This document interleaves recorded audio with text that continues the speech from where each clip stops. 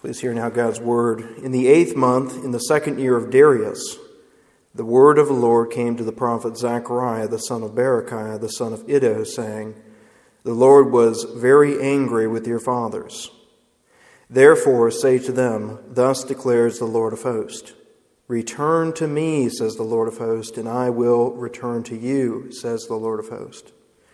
Do not be like your fathers, to whom the former prophets cried out, Thus says the Lord of hosts, Return from your evil ways and from your evil deeds. But they did not hear or pay attention to me, declares the Lord. Your fathers, where are they? And the prophets, did they live forever? But my words and my statutes, which I commanded my servants the prophets, did they not overtake your fathers? So they repented and said, As the Lord of hosts purposed to deal with us for our ways and deeds, so he has dealt with us. Amen. Thus ends the reading of God's word. Let's go to the Lord now in prayer. Oh, Father, we do thank you for this specific portion of your word, for the prophet Zechariah, the wonderful ways in which he spoke of Christ who is yet to come. And Lord, we now pray that you would grant us the illuminating power of your Holy Spirit, that we might hear and that we might understand and that we might profit from your word. We ask these things in Christ's name. Amen. Martin Luther, when he first nailed his 95 Theses to the door in Wittenberg, probably did not think that he was going to spark the Reformation. And yet he had within those 95 Theses many ideas which caused a stir in the medieval world. Luther went after things such as indulgences, speaking about how there were no profit to the souls of men and women. But his first thesis that he posted, he notes that when our Lord and Master Jesus Christ said, Repent, he willed that the entire life of believers be one of repentance. The entire life of believers ought to be a life of repentance. And we see the topic, the theme of repentance stretched forth throughout the tapestry of Holy Scripture. It is a central doctrine to the Christian life. Apart from repentance, someone will not be saved. Now, when the Lord Jesus Christ first walked onto the scene in the Gospels, he began with a message of repentance. It was of the utmost importance in his mind.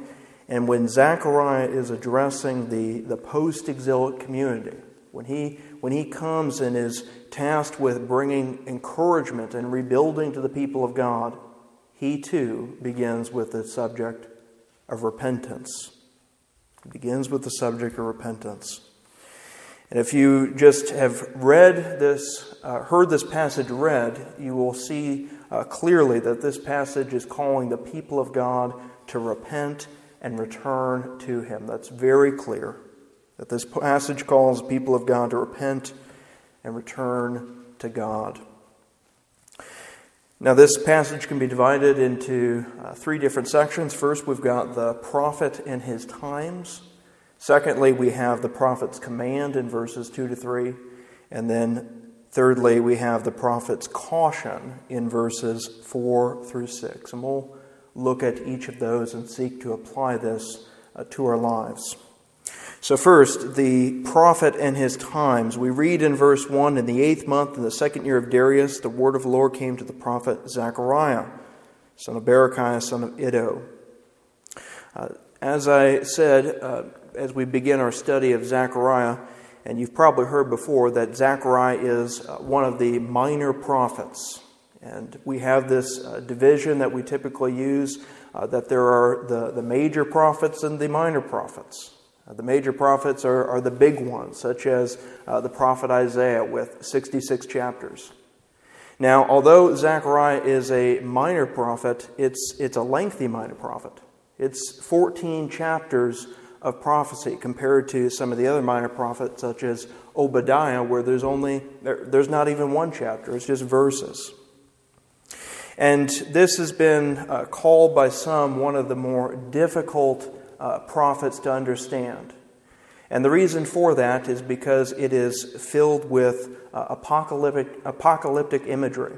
So the same type of imagery that you have in the book of Daniel or in the book of Revelation, where spiritual truths are being put forth under the imagery of symbolism. And so it's a difficult book, but it is a part of the canon, it is a part of the Word of God, and it is profitable for us. And we want to understand what the prophet says to us. Now, Zechariah was born into a priestly family. We read in the book of Nehemiah that he was a part of the group that came back from exile, back from Babylonian exile, and came back to the land. And so Zechariah was likely born in the land of Babylon.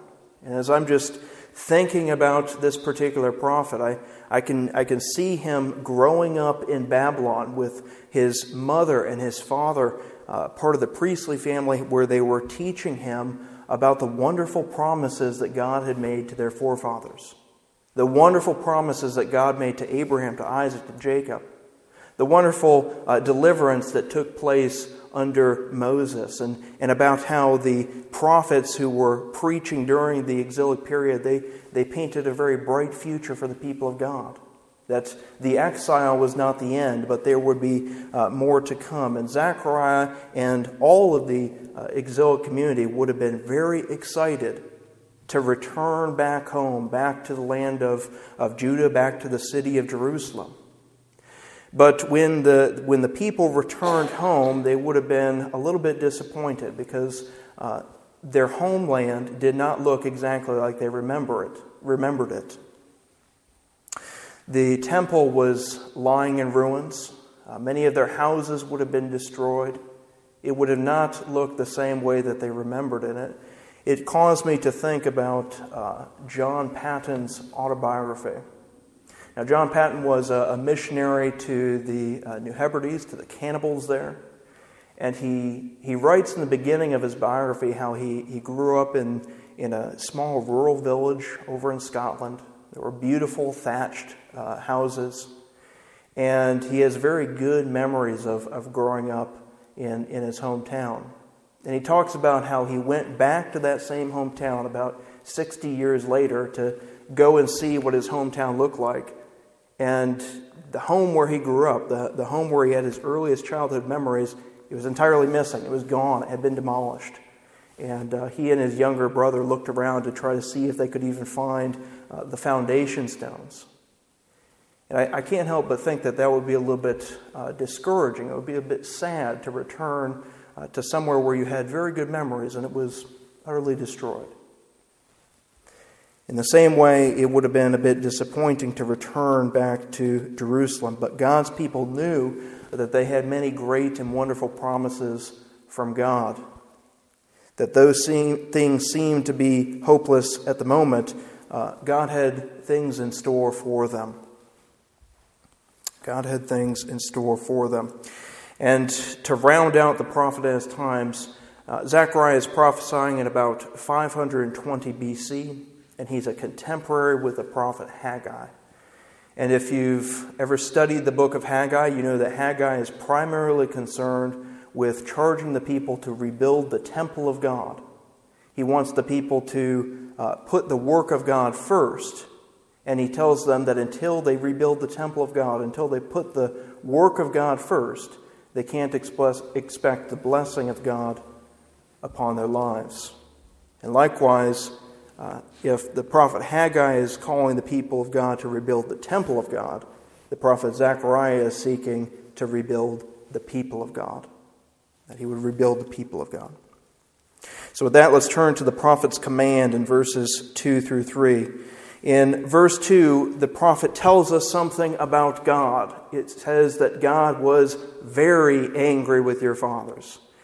And if you study it in the Hebrew, it's very clear. It says that God was angry with your fathers with anger.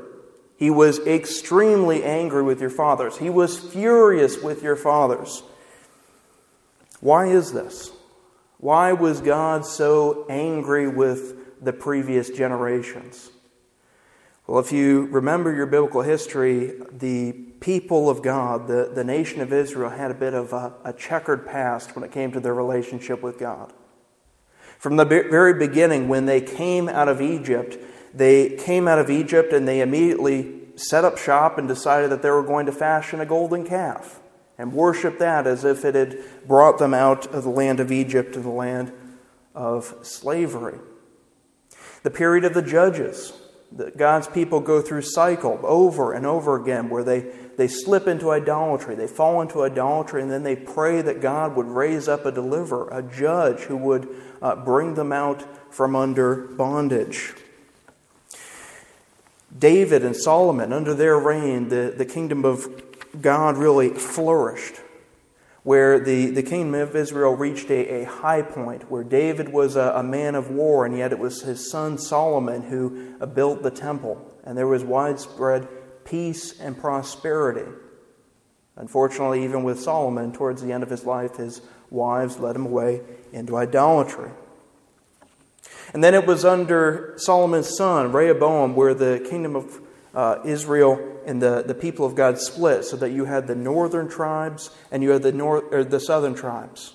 Up north you had Israel, down south you had Judah. And things continued to get worse and worse. Jeroboam is famous for setting up 2 golden calves in Israel so that he led the people of God into idolatry. And eventually in 722 BC, the northern kingdom would be led off into exile, into Assyria. And while the southern kingdom was able to hang on for a little bit longer, they too refused to hear the words of the prophets. They too refused to turn back. They too refused to give up their rampant idolatry, their rampant disobedience.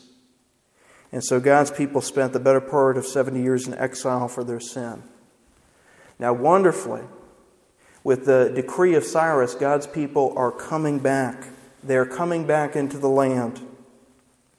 And as I said, Haggai wants to spur the people forward to rebuild the temple. Zechariah is primarily concerned with the rebuilding of the people of God. But as Zechariah begins his prophecy, which is full of many words of encouragement, as we will see as the weeks go on, he wants the people of God to know that there will be no blessings for them apart from repentance. The pathway towards blessings is paved with repentance, and there must be a total devotion to the Lord. There must be a thoroughgoing repentance. When the people returned, they began to build their own houses. They began to build their own paneled houses while the house of the Lord laid in ruins. And while Zechariah does not exactly offer specifics about what the people are to repent of, we certainly don't think that they had returned just to engage in idolatry and Baalism once more. But it seems that there needs to be a thoroughgoing repentance, that their whole life must be marked by repentance. And as believers today, if we've spent any time at all in self-examination, we know that we too are a mixed bag. And perhaps by God's grace we have been able to mortify sin in our life, but the mature Christian, what they do is two things happen. One is they continue on in their sanctification, as they continue on pressing on in holiness. They see that it seems like there's no bottom to their sin. The more that they grow in their knowledge of God and His Word, the more that they realize the depths of their sin. But wonderfully, at the same time, they grow in their knowledge of just what a wonderful Redeemer they have in Christ. And so this side of eternity, it is a constant battle. And as the Puritan theologian John Owen has famously said, be killing sin or it will be killing you. Be killing sin or it will be killing you. And as we grow in our knowledge of God's Word, we understand that it's more than we do wrong things, but we have wrong desires. We have wrong motivations. We have wrong thoughts. And all of this must be brought before God in repentance. We must turn away from the sin and turn to God.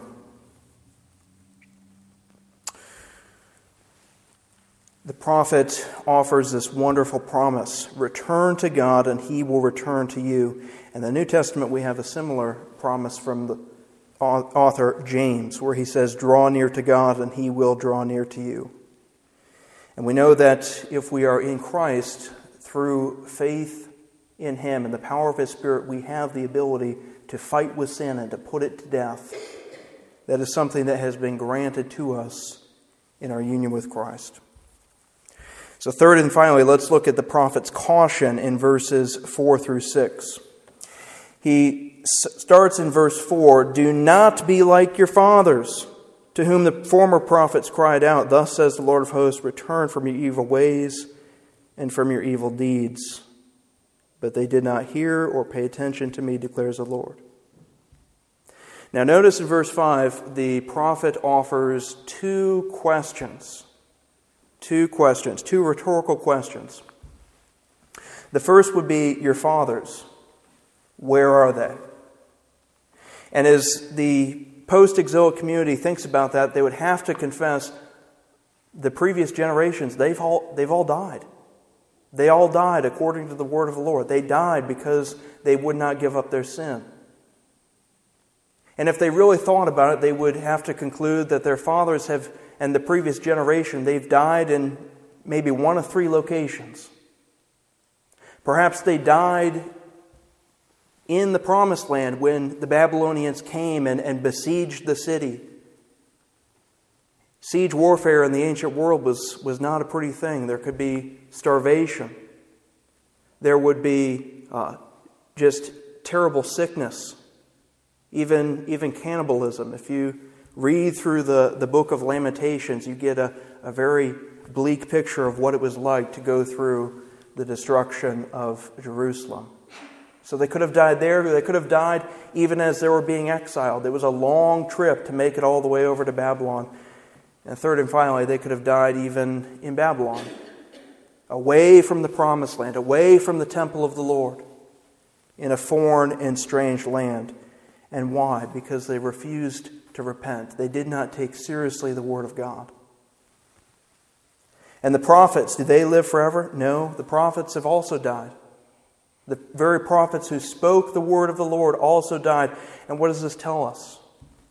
That Zechariah is highlighting just the fleeting nature of life. That as the prophet Isaiah says, all flesh is as grass. But notice, he goes on. The words which he commanded, the words which the prophets commanded, they overtook the fathers. This is a term that's often used in the context of hunting. If you're hunting down prey, it's overtaking. There's no way to escape it. There's no way to run away. There's no way to escape the Word of God. And Zechariah is pointing out that there's a fleeting nature to human existence, and yet the Word of God is rock solid. It is firm, both for blessing and for cursing. And so what is he cautioning this returned community to do? He wants to make crystal clear the point. Do not repeat what the previous generation did. Do not turn your eyes away from the Word of God. Do not think that you're going to be able to escape. Do not think that you're going to be able to get away from the threatenings of God against sin. There is no way you can do it. Don't make the same mistake. This previous Christmas break, when Anna and I were up in Chicago visiting our family, one of my family members received a very interesting Christmas gift. It was a cookbook that was entirely devoted to different types of breads. And apparently it's a cookbook that allows you to make a bunch of breads that are on some baking show that my parents watch. And so this person received their cookbook, and as soon as they got it, what they wanted to do was start making some breads. And so they flipped it open to the easiest one that they could make, and they spent hours putting the ingredients together, baking it, carefully arranging everything, and eventually it was finally time for us to dive into the bread as a family. And we cut off different pieces, we put it on everybody's plates, and we bit into it, and something was not right. It was extremely salty. Far too salty. And so we opened up the recipe, and we looked at it, and we said, 60 grams of salt for this loaf of bread. That doesn't sound right. And sure enough, we looked it up online, and other people had discovered the error. Instead of 60 grams of salt, it called for 6. And so what did we do? Well, we quick made a note in the recipe because we never want to make that mistake again. But it would be the absolute epitome of foolishness to say, yeah, I know that loaf of bread turned out bad, but you know what? Let's just do it again. Maybe it was a fluke. Maybe if we try it again, it'll taste better. No, you don't do that. And Zechariah is saying, whatever you do not repeat the mistakes of the fathers. Don't go down that road. It's not worth it. It's utter foolishness. Utter foolishness.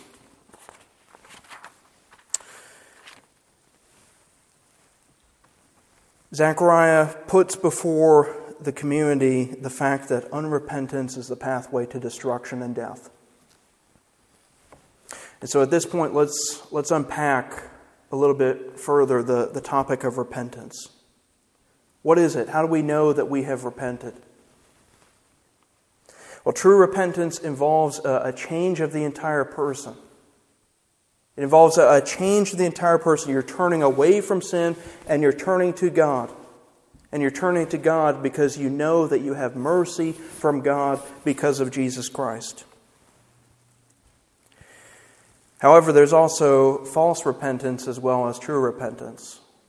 The Puritans also often say that anytime you have true coin, there's always counterfeit money. Now, false repentance is motivated by selfishness. False repentance is not at all concerned that you have offended a holy God. It's concerned that your sin has made life uncomfortable. It's made life inconvenient. But you're not very concerned if it's hurt other people around you or if it's been offensive to a holy God. But true repentance involves a change in the intellect, change in our desires, change in the will, change in our behavior, so that we think about sin the way that God thinks about it. We no longer desire sin, but we have an utter disgust for it because God has a disgust for it. We no longer want to do it, and we desire instead to turn and walk in the law of God. And then finally, we prove that we've actually repented by stopping the sin. Without true repentance, there is no one who is really a Christian. If you don't repent, if you say that I'm justified and I know that I'm going to go to heaven when I die, but I don't want anything to do with sanctification, I don't want anything to do with God's law, I don't want to give up my sin, that is a dangerous place. And it does not end well. As the prophet Zechariah points out, it leads to death. We need to remember that the smallest sin is more deadly than we could absolutely imagine. And that at the end of our life, we know we will never regret repenting too much. We will never regret taking sin too seriously. And so I'd like to issue a call to examination, call to self-examination this evening. We know that different Christians have different struggles, so that if you're a younger saint, you're going to have a particular set of temptations and sin. If you're a more well-seasoned saint, you're also going to have your own set of particular temptations. And I just want to take a moment for you to ask yourself in your own mind, what are your particular temptations? What are your particular sins that you need to be on guard against? What does your conscience often smite you for? And I would encourage you sometime later on this week to just sit down quietly and in a prayerful spirit to open up to either Exodus chapter 20 or Deuteronomy chapter 5 and just read through the Ten Commandments and ask yourself, how are you doing obeying God's laws as revealed in the moral law? And then if you want to really take out the scalpel, I would invite you to just crack open the Westminster Larger Catechism and read through the exposition of the Ten Commandments and just see what it looks like to, one, have no other gods. What does it practically look like to keep the Sabbath well? What does it practically look like not to be someone who murders? What does it look like to be a person of truth? But you don't want to just stop there and be overwhelmed by your sin, but also know that you have a Savior who has credited His righteousness to you if you are a believer. That as the prophet Isaiah tells us, that the iniquity of His people was laid upon Him. And so no longer do we have to use the law in order to try to make ourselves right with God, but rather it's a pathway of obedience. It's a pathway in order to love God. And then you ask that by the power of the Spirit you be able to put this sin to death and live unto righteousness. The third thing I would caution us to do is to be on guard against the least sin. I believe I've used this illustration before, but it's helpful. The Puritan Richard Sibbes talks about the Christian's conscience. How if a conscience is working well, he says it's like a pond that has just begun to freeze over in the wintertime. And so that if you just drop something as light as a pin or a penny upon it, it'll break. That's how, when the conscience is functioning well and honed in according to the Word of God, that's good, that it would be sensitive to sin. But he says where you don't want to get is where it freezes over into just a block of ice where you can drive a wagon over it, where you're completely insensitive to sin. So guard against the least sin. And we know that if we are in Christ, then we are in the position that the prodigal son was in. Or when we turn unto God, when we repent of our sin and turn unto God, the Father comes running to us and is delighted to restore fellowship with us. So in conclusion, the book of Zechariah opens with a call to repentance. Yes, there are many wonderful encouragements that we're going to see in the book of Zechariah, but as a good physician of the soul, he knows that he must start with the cancer of sin. That he must remind the people that apart from repentance and apart from a full turning unto God, there's no way forward to blessing. And it's much like the beginning of the book of Deuteronomy. If you recall the beginning of the book of Deuteronomy, it is the second generation. Second generation is they're upon the cusp of entering into the land, and they're given an opportunity to follow after the Lord. In the same way, the second generation given an opportunity to follow after the Lord.